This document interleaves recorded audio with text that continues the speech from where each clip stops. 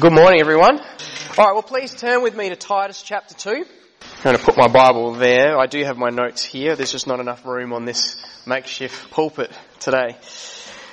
We've been working our way through the standards of godliness that the Apostle Paul has outlined for the different ages and genders in the church. Standards that are in no way expected to be followed in order to experience salvation. For salvation is by grace alone, through faith alone, in Christ alone. Human works have no place whatsoever in justifying ourselves before God. Justification is solely by the work of God, and it's to His glory alone. Next week is Reformation Sunday, and we will hear those points again. However, justification always leads to sanctification. A regenerated heart always leads to a regenerated life. And so godliness, living a life that's pleasing to God, is the fruit that evidences the saving grace of God. And as we've seen in our study, believers are not called to work to develop this fruit of godliness in our own strength, for it's by God's grace at work in the believer's life that enables them to do so. We see this clearly when we read in verse 12 that it's God's grace that is training us to renounce ungodliness and worldly passions and to live self-controlled, upright and godly lives in the present age. Now, all the standards that we've looked at in chapter 2 are depictions of what it means to be in Christ. Believers have been saved by Christ, saved into Christ, are now called to live for Christ as we are conformed to Christ. And all of this is by the grace of God. Well, this morning we come to the final standard of godliness that Paul outlines, and that is for slaves in verses 9 and 10. And so with your Bibles open, let's read those verses together. Bondservants are to be submissive to their own masters in everything. They are to be well-pleasing, not argumentative, not pilfering, but showing all good faith, so that in everything they may adorn the doctrine of God our Saviour. So godliness is of tremendous importance. Our focus this morning is on the standard of godliness for slaves. That is literally what the word translated as bondservant means. It means slave. Now, while the previous standards throughout chapter 2 have been differentiated by age and gender, there's no distinguishing marks here because Christian slaves could have been young or old, could have been male or female. The commands here were for any slave who had been brought to faith in Christ through the saving grace of God.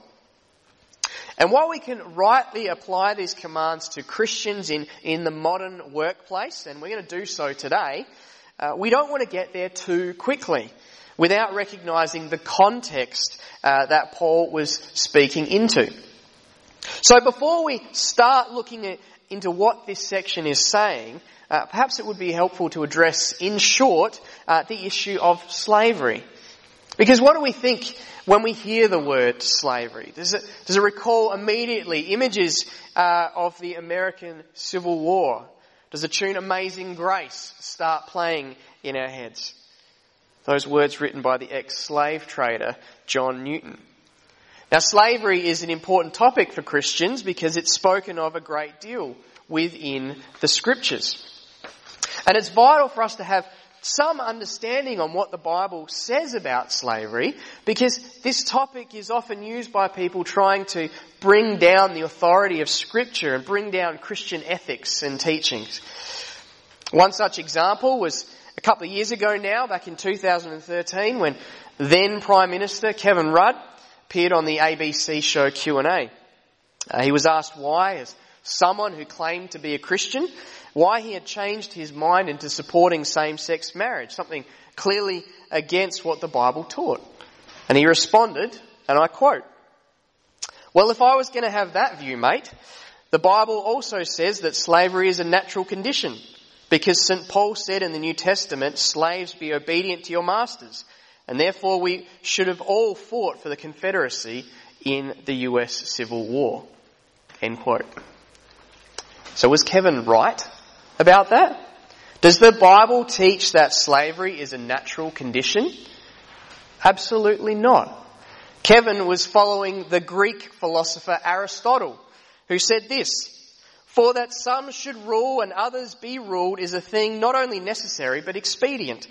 From the hour of their birth, some are marked out for subjection, others for rule." Those are the words of Aristotle. The Bible, on the other hand, expresses clearly the teaching that every single human being is born in the image and likeness of God, and as a result are worthy of dignity and respect.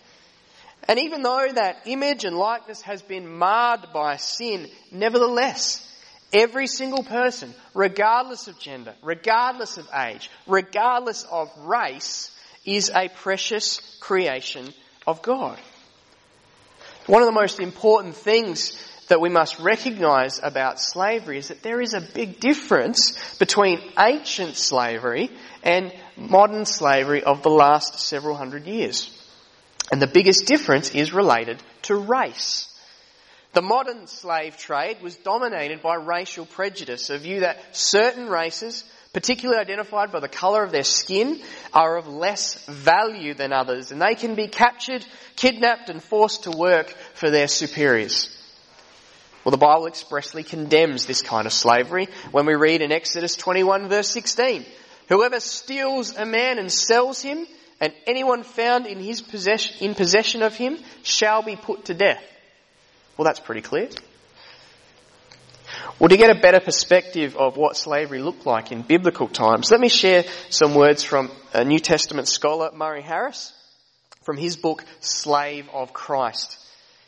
Let me quote: "In the first century, slaves were not distinguishable from free persons by race, by speech, or by clothing. They were sometimes more highly educated than their owners and held responsible professional positions. Some persons sold themselves into slavery for economic or social advantage. They could reasonably hope to be emancipated after 10 to 20 years of service, or by their 30s at the latest. They were not denied the right of public assembly and were not socially segregated, at least in the cities.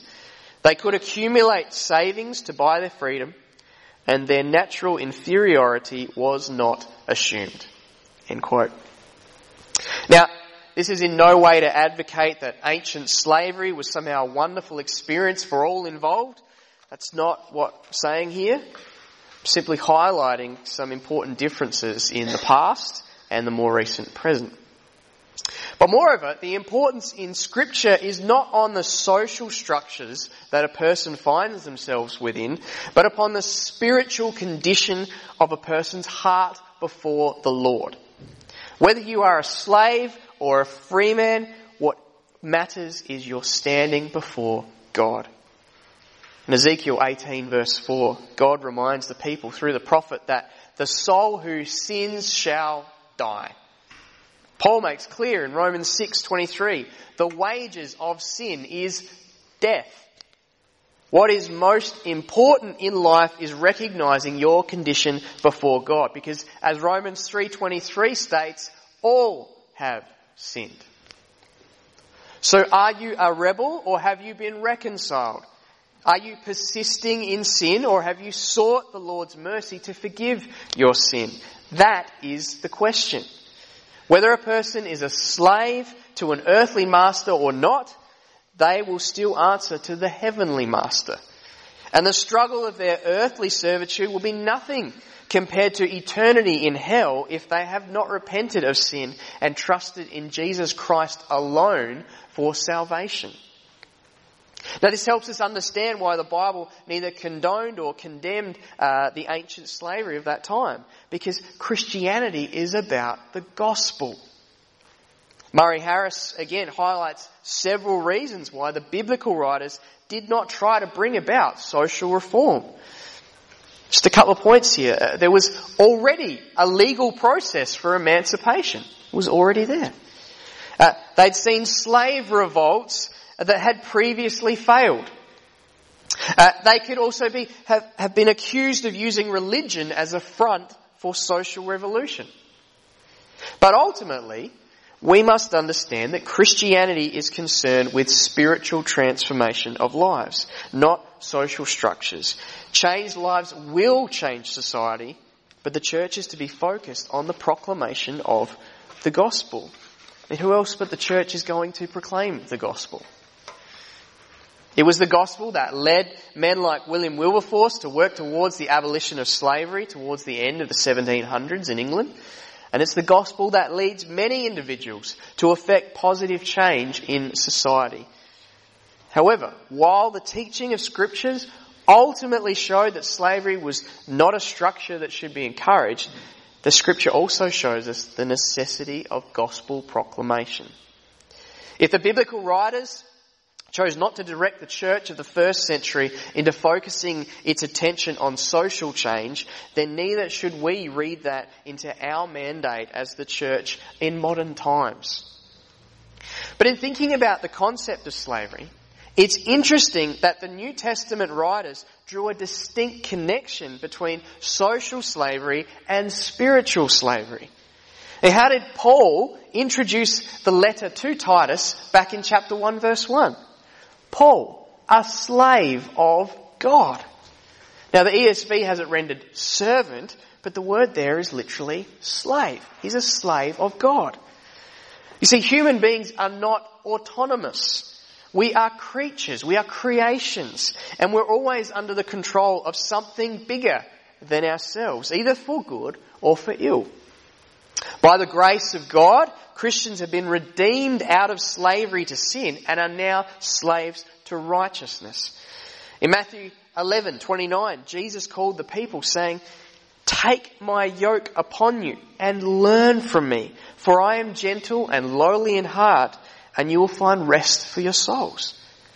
Now the yoke was a special harness placed on beasts of burden, so they could pull a plough or a wagon. They were to serve the master. Jesus uses that imagery to call people to come under his control, to submit to him, for in doing so they would find true rest. To confess Jesus as Lord is to submit to him as our master, and only in this is their true freedom. Ultimately then, for slaves, just as much as for free men, it is the relationship with Christ that makes all the difference.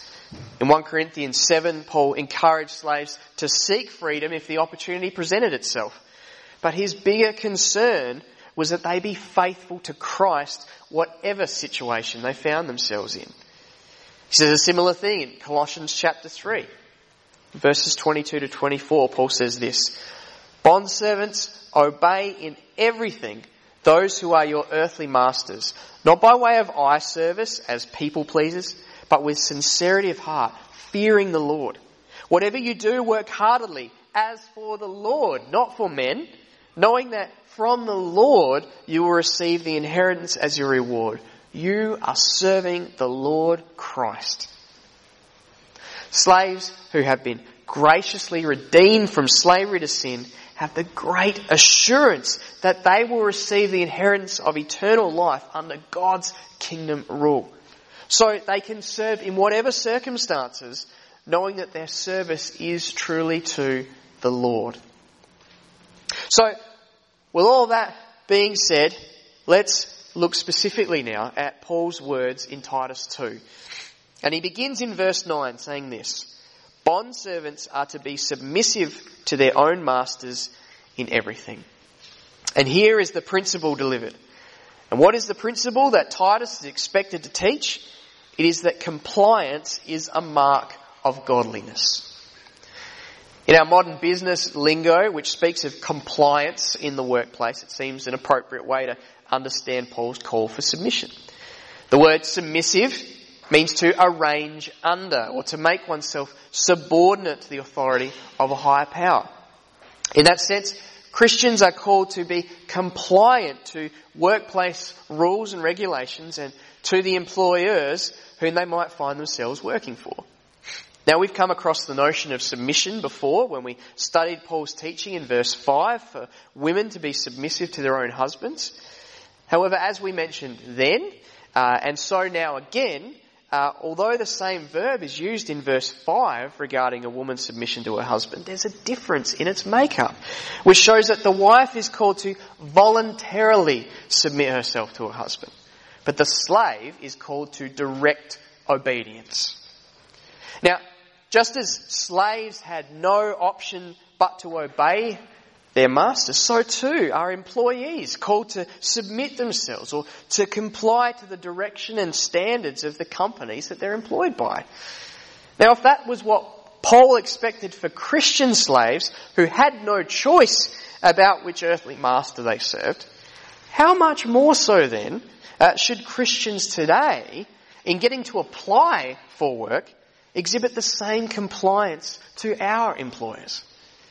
If we have freely chosen to be part of a company, then how much more so should we freely fulfill all our duties to that company? Now, what's more, there is no designation here as to whether the masters were Christian. Frequently, it would have been otherwise. But Paul is saying it matters not who your master is. Christians are at all times to render faithful service to their bosses. The Apostle Peter says in 1 Peter 2, verses 18 to 19, "Servants, be subject to your masters with all respect, not only to the good and gentle, but also to the unjust. For this is a gracious thing. When mindful of God, one endures sorrows while suffering unjustly." Now, Peter emphasises submission regardless of the nature of the master, because in doing so, the servant would be reflective of Christ. He continues in verses 20 to 21. "For what credit is it if when you sin and are beaten for it, you endure? But if when you do good and suffer for it, you endure, this is a gracious thing in the sight of God. For to this you have been called, because Christ also suffered for you, leaving you an example so that you might follow in his steps." Well, that's to unjust masters, but what about just masters? In 1 Timothy 6, Paul also has words about serving Christian masters. In verse 2 he says, "Those who have believing masters must not be disrespectful on the ground that they are brothers. Rather, they must serve all the better, since those who benefit by their good service are believers and beloved."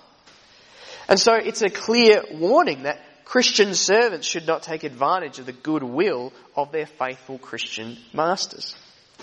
So, regardless of the nature of our employer, while we are in their employ, as Christians, we are to be in complete compliance. That's what it means, that in everything to be submissive to their masters. In everything. However, we also can't take these words out of the context of the whole Bible that emphasises that while we may have an earthly master, our responsibility is ultimately to our heavenly master. When brought before the Jewish council, the Apostle Peter declared in Acts 5:29, we must obey God rather than men. And so we must understand the term "in everything" here in Titus 2:9 to be something like in everything without sinning. Now, to follow through on such a command may end up costing us a lot. To obey God rather than man may lead to difficulty in the workplace, may lead us to having to quit our jobs or being fired from our jobs, may even cost us our lives one day. But God calls us to obey him above all, regardless of the earthly consequences. Just think of the example of Joseph in Genesis 39. Here was a young man who had been treated unfairly, and yet he faithfully served God. He'd been sold into slavery in Egypt by his jealous brothers, and he wound up working for Potiphar, the captain of Pharaoh's guard. And he faithfully served Potiphar. And through the blessing of the Lord, Potiphar placed Joseph in charge of all that he had. But we read that Potiphar's wife became infatuated with the handsome young man and desired for him to come to bed with her. But Joseph replied in Genesis 39, verses 8 and 9, he said this, "Behold, because of me my master has no concern about anything in the house, and he has put everything that he has in my charge. He is not greater in this house than I am, nor has he kept back anything from me except you, because you are his wife. How then can I do this great wickedness and sin against God? Well, we know the story, don't we? She kept advancing and he kept retreating. And then one day she pounced and he just ran, leaving behind a piece of clothing, which she then showed to her husband and lied that Joseph was the one who tried to seduce her. And then Joseph, for his trouble, ends up getting thrown into prison. Of course, God was sovereign over all those events, wasn't he? And he used them for his purposes and glory. Now, we may see the blessings of taking a stand for Christ in this life, or we may not. In the great roll call of faith in Hebrews 11, of which Joseph is mentioned, we also recognise that there were others who by faith were stoned, were sawn in two, were killed with the sword, who went about in skins of sheep and goats, destitute, afflicted, mistreated. These were real people. This is not just make-believe stuff here. These were real Christians. They were not rewarded in this life, but they remained faithful until the end, persevering because of God's enabling grace, and they received the reward of eternal life. Now in Titus 2:9, it is the principle of compliance that is called for every Christian serving in the workforce. And in the context of chapter 2, where Paul begins telling Titus to teach the churches what accords with sound doctrine, we see clearly that compliance is a mark of godliness. It is godliness that accords with sound doctrine, because sound teaching must lead to sound living. As Christians, we please God by showing obedience to those whom we are employed by. It shows a deeper desire to honour the Lord. To honour the Lord, whom we know is the one who sovereignly established all the authorities in all spheres. It also shows that we understand that in Christ Jesus we have every spiritual blessing in the heavenly realms, and so we willingly serve the Lord in whatever sphere of life he has placed us in for his glory. Well, Paul continues in verse 9 as we see the particulars developed. What does it look like for Christians to submit to earthly masters in everything? What does it mean for employees to be compliant? Well, Paul lists 4 aspects. Firstly, compliance means being commendable. Paul says of Christian slaves, they are to be well-pleasing. It was about doing their work in a way that brought satisfaction to their masters. It was about striving to work in a manner that was commendable, worthy, admirable, praiseworthy, regardless of whether praise actually came from their master. But the focus is on faithfully serving, not on the reward that might come. Moreover, there's no aspect here of what we might call sucking up. I quoted earlier from Colossians 3:22, where Paul said this, "Bondservants, obey in everything those who are your earthly masters, not by way of eye service as people pleasers, but with sincerity of heart, fearing the Lord." So service is not meant to be by way of eye service, that is only doing right when the master is watching. It's about seeking to do commendable work, full stop. It comes from a heart attitude that recognises one's service to their master is ultimately about their service to the Lord. It's not then simply an outward compliance, but an inward disposition of faithfulness. Because even if the master cannot see everything, God can. And here we recognise that everywhere else in the New Testament, the word translated as well-pleasing or acceptable is used in connection to pleasing God. Romans 12 verse 1. "I appeal to you therefore, brothers, by the mercies of God, to present your bodies as a living sacrifice, holy and acceptable," that is well-pleasing to God, which is your spiritual worship. Hebrews 13:21, the writer closes with a benediction asking that God would equip you with everything good that you may do his will, working in us that which is pleasing in his sight, through Jesus Christ, to whom be glory forever and ever. Amen. Whatever your employment, While your first thought should be to please your boss, ultimately your eyes should be far higher than this. As Christians, our service is to the Lord God Almighty. And we please Him by being commendable employees. Secondly, compliance means being courteous. Paul says Christian slaves are not to be argumentative. Paul's already used this word in Titus 1 verse 9, speaking about the need for elders to rebuke those who contradict sound doctrine. That is, those who speak against, oppose, or argue against sound biblical teaching. Another example, in Romans 10:21, Paul writes, "But of Israel," he says, "all day long I've held out my hands to a disobedient and contrary people." That is, an argumentative people. In the context of Titus 2, Paul is calling for Christian slaves not to display such opposition to their masters. For them, it might have meant refusing to talk back to their masters or refusing to slander their masters behind their backs.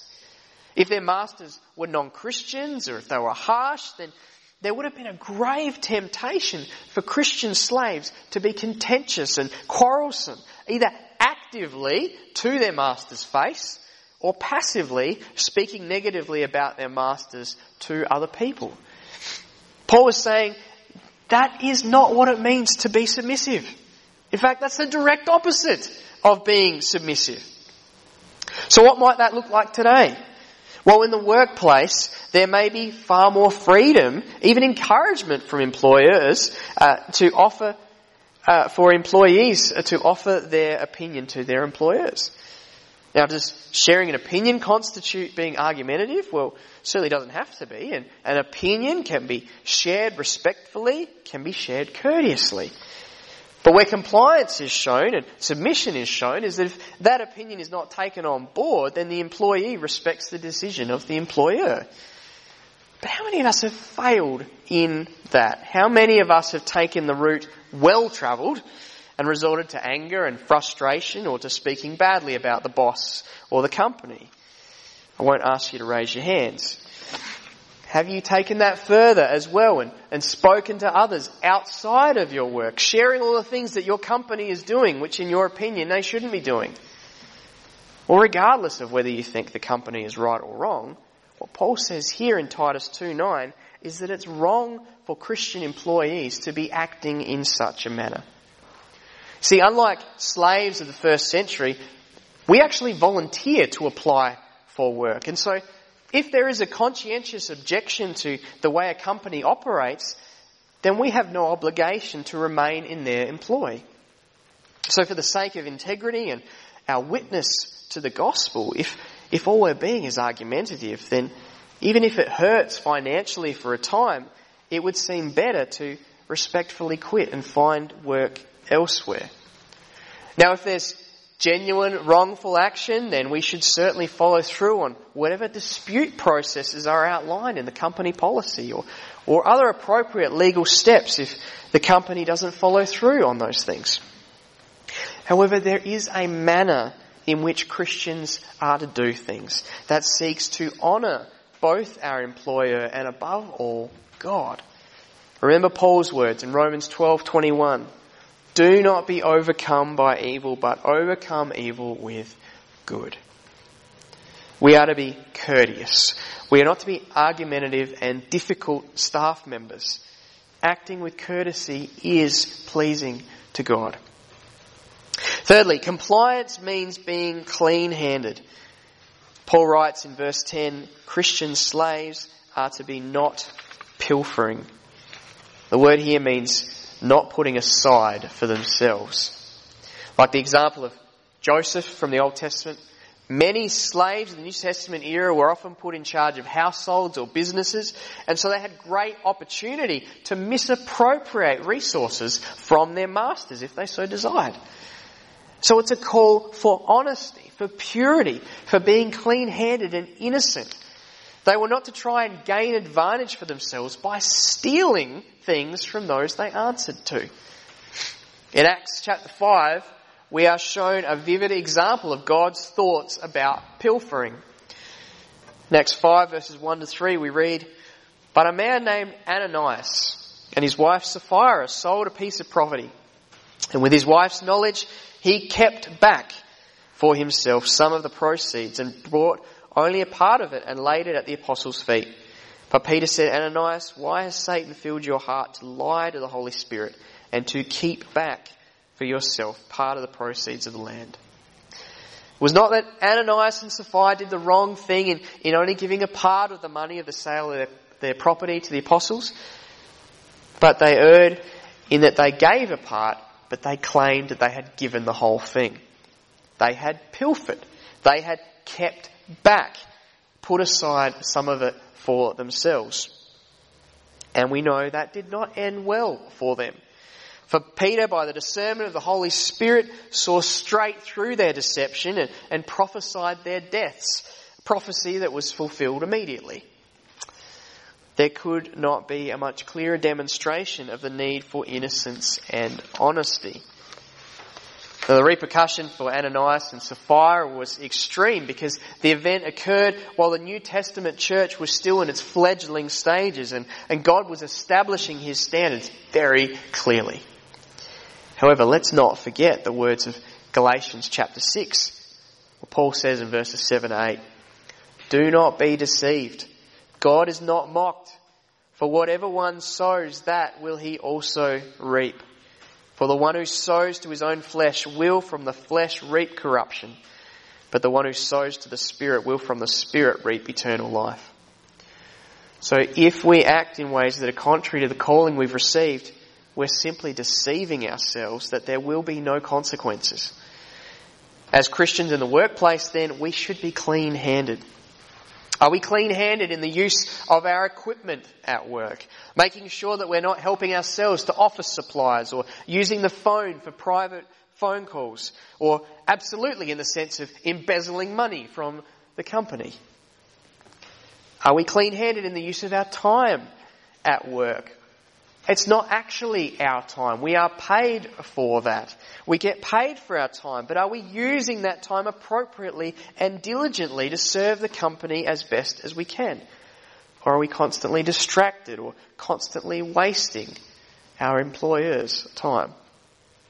We should strive for godliness, remembering the words of 1 Peter 4:14 to 15, where Peter said, "If you are insulted for the name of Christ, you are blessed, because the Spirit of glory and of God rests upon you. But let none of you suffer as a murderer or a thief or an evildoer or a meddler." Fourthly then, compliance means being committed. Paul says that Christian slaves, in contrast to pilfering, should be showing all good faith. Now, this is not a comment about the Christian faith, but faithfulness on behalf of the Christian slave. It's about being loyal, reliable, committed to their master. It is to display within oneself the characteristic of faithfulness. But note also the other words that are connected with that.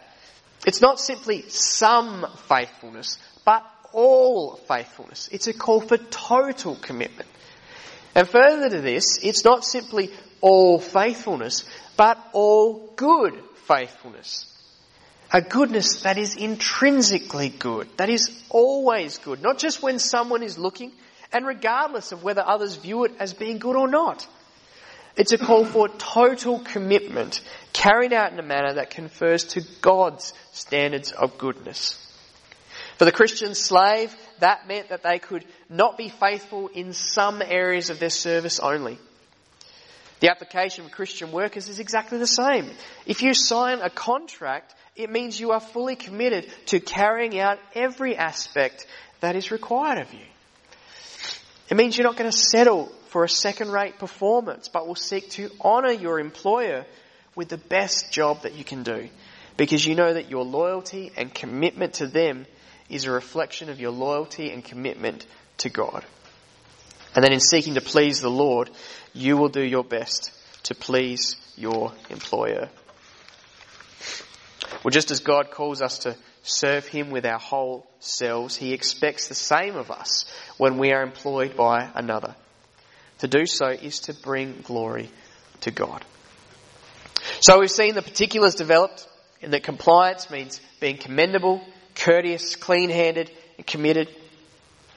Paul then brings out clearly the reason for submission.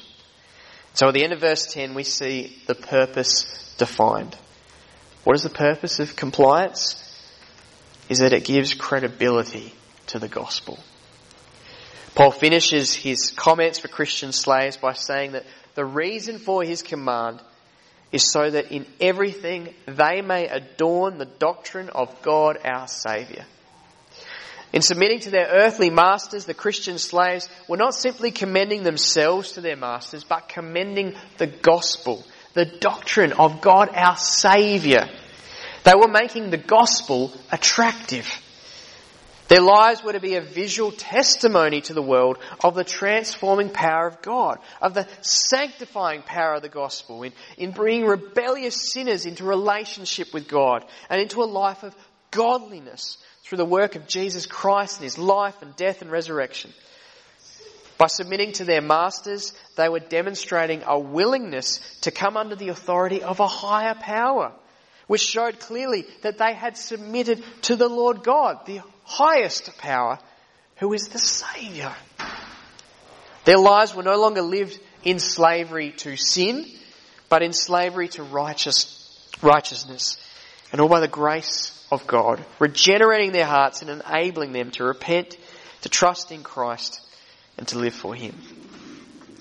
To say that the slaves adorned the doctrine of God, our Saviour, no way implies that they relied solely on their actions to display the gospel and that they refrained from doing any proclamation.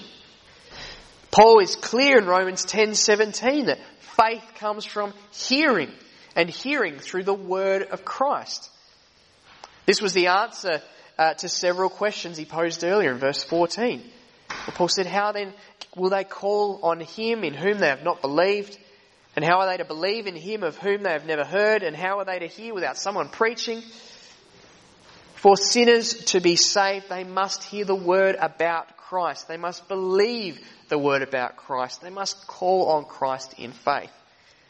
So Paul is in no way diminishing the necessity the necessity of preaching when he says that the purpose of godliness for Christian slaves is to adorn the doctrine of God our Saviour. His point is simply this: if a person's manner does not match their message, it places a stumbling block before others in believing the message. Just the same for Christians in the workplace, every effort must be made to proclaim the gospel, but these efforts will be hindered if that person who is preaching the gospel in the workplace does not show compliance to the workplace, is not commendable, courteous, clean-handed and committed. As we've seen through our study of Titus 2, Paul lists several purposes for calling Christians to godliness. Now, aside from verse 10, we read in verse 5 that Paul called the younger women to godliness, that the word of God may not be reviled.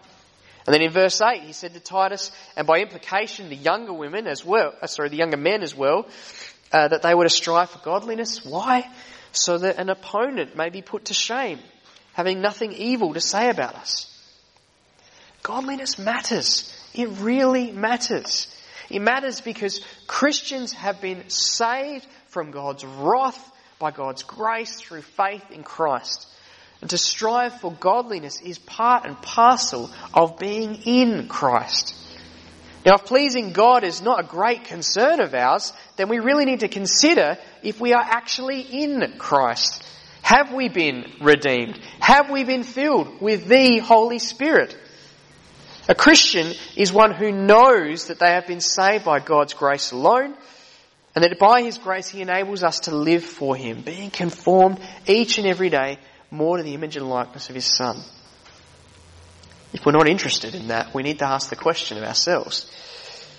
But further to our own desire to please God, Christians have a great desire to proclaim the gospel to others, and they will do everything they can to ensure the message is heard without distortion. Godliness, then, has an evangelistic purpose.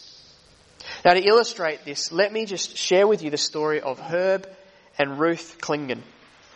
They were missionaries who were interned during World War II in a Japanese prison camp located in the Philippines.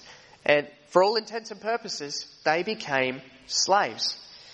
And the master of the camp commandant, whose name was Kenishi, was a despicable man who treated the captives in his camp with such disdain, torturing, murdering, starving many to death. Now, years after the war, Herb and Ruth learned that Kenishi had been discovered by authorities working as a groundskeeper at a golf course in Manila. And they wrote of this experience, saying that Kenishi was, and I quote, Kenishi was put on trial for his war crimes and hanged. Before his execution, he professed conversion to Christianity, saying he had been deeply affected by the testimony of the Christian missionaries he had persecuted. The gospel is to be both preached and lived. And as it is lived, so its beauty is displayed to all. And really, that can summarise all that we've seen throughout our study on the standards of godliness over the past couple of months. The gospel is to be both preached and lived. To be saved by the gospel of Jesus Christ is to be graciously brought into Christ through faith, brought into the family of God, and enabled by God's grace to live as a member of his family. By God's grace, he has revealed to us what it means to live as his children. He's revealed to us the way he has divinely designed things for our good and for his glory. Now, Paul has laid out the different facets for what godliness looks like for different groups of people in the church, and indeed for today, any Christian in the employ of someone else. In following the Spirit-inspired word, we show our willingness to submit to the Lordship of Christ, to allow him to guide our lives, to set the standard, and to strengthen us in our pursuit of godliness, our devotion to pleasing God with all of our being. The way we live our lives, both as individuals and as a church, corporately, will have an impact on the world around us. You see, God works through means, and our Spirit-filled lives are to serve as a testimony of what he has done for us. The way we serve one another, the way we care for one another, the way we love one another. The book of Titus is a great reminder that sound doctrine and sound living go hand in hand. Sinners need to hear the gospel preached. They need to hear that salvation is only found through repentance of sin and faith in the Lord Jesus Christ. And so if you're here today and you have not submitted to Jesus Christ, I plead with you to know that only in becoming a slave of Christ will you find true freedom. Only in humbling yourself before him will you be saved out of slavery to sin and rescued from the righteous judgment of God that awaits you. But for Christians, the delivery of that message is not our only concern. We must also be concerned with the depiction of that message. If we are proclaiming a message of the transforming, saving power of Christ, then it will be hindered if our lives are not reflective of the transforming grace of God. As I've stated many times throughout this series, the standards that Paul lays out for the church by the guidance of the Holy Spirit are truly countercultural. Even in the church today, many have a hard time hearing these words. Yet we know that all Scripture is breathed out by God and profitable for teaching, for reproof, for correction, and for training in righteousness, that the man of God may be complete, equipped for every good work. So then, as those who are indwelt by the same Holy Spirit who inspired the written word, may we, by God's continued grace, strive to please him, following his commands in obedience to Christ, knowing that his words are truth and life. Not only for us, but for all who would taste the pure spiritual milk of God's word and know that he is good. Let's pray. Dear Lord, we thank you for the things that we have learned today from your word. We are recognise the importance of gospel proclamation. We recognise that through the fact that the biblical writers were not seeking to bring about social change but spiritual change. And today, as we've seen Paul's standards of godliness for Christian slaves, we're recognising that the importance of living for Christ no matter what circumstances we find ourselves in. Father, we pray that you would help each of us, many of us who are in the workplace. We pray that you would give us strength by your grace, enable us to be honouring to you through the way we honour our employers. Father, through the testimony of our lives and through the testimony of our words, may your gospel be made attractive, and may you work through that to convict people by your Spirit, enabling them to come to trust in Christ as well. Father, we thank you for all that we've learned throughout our time here in the first half of Titus 2. Thank you for the importance of godliness that we've been reminded of. We recognise that each of us have a part to play in that. We thank you that the same call goes out to each one of us. Having been graciously saved by Christ, we are now by your grace called to live for Christ. We thank you for revealing for us your divine design, and we pray that you would help us to faithfully follow you. Pray that you would, by your Spirit, enable us as a congregation to be a tremendous witness for you in this community. We pray that the gospel would go out without any distortion. In your Son's precious name we pray. Amen.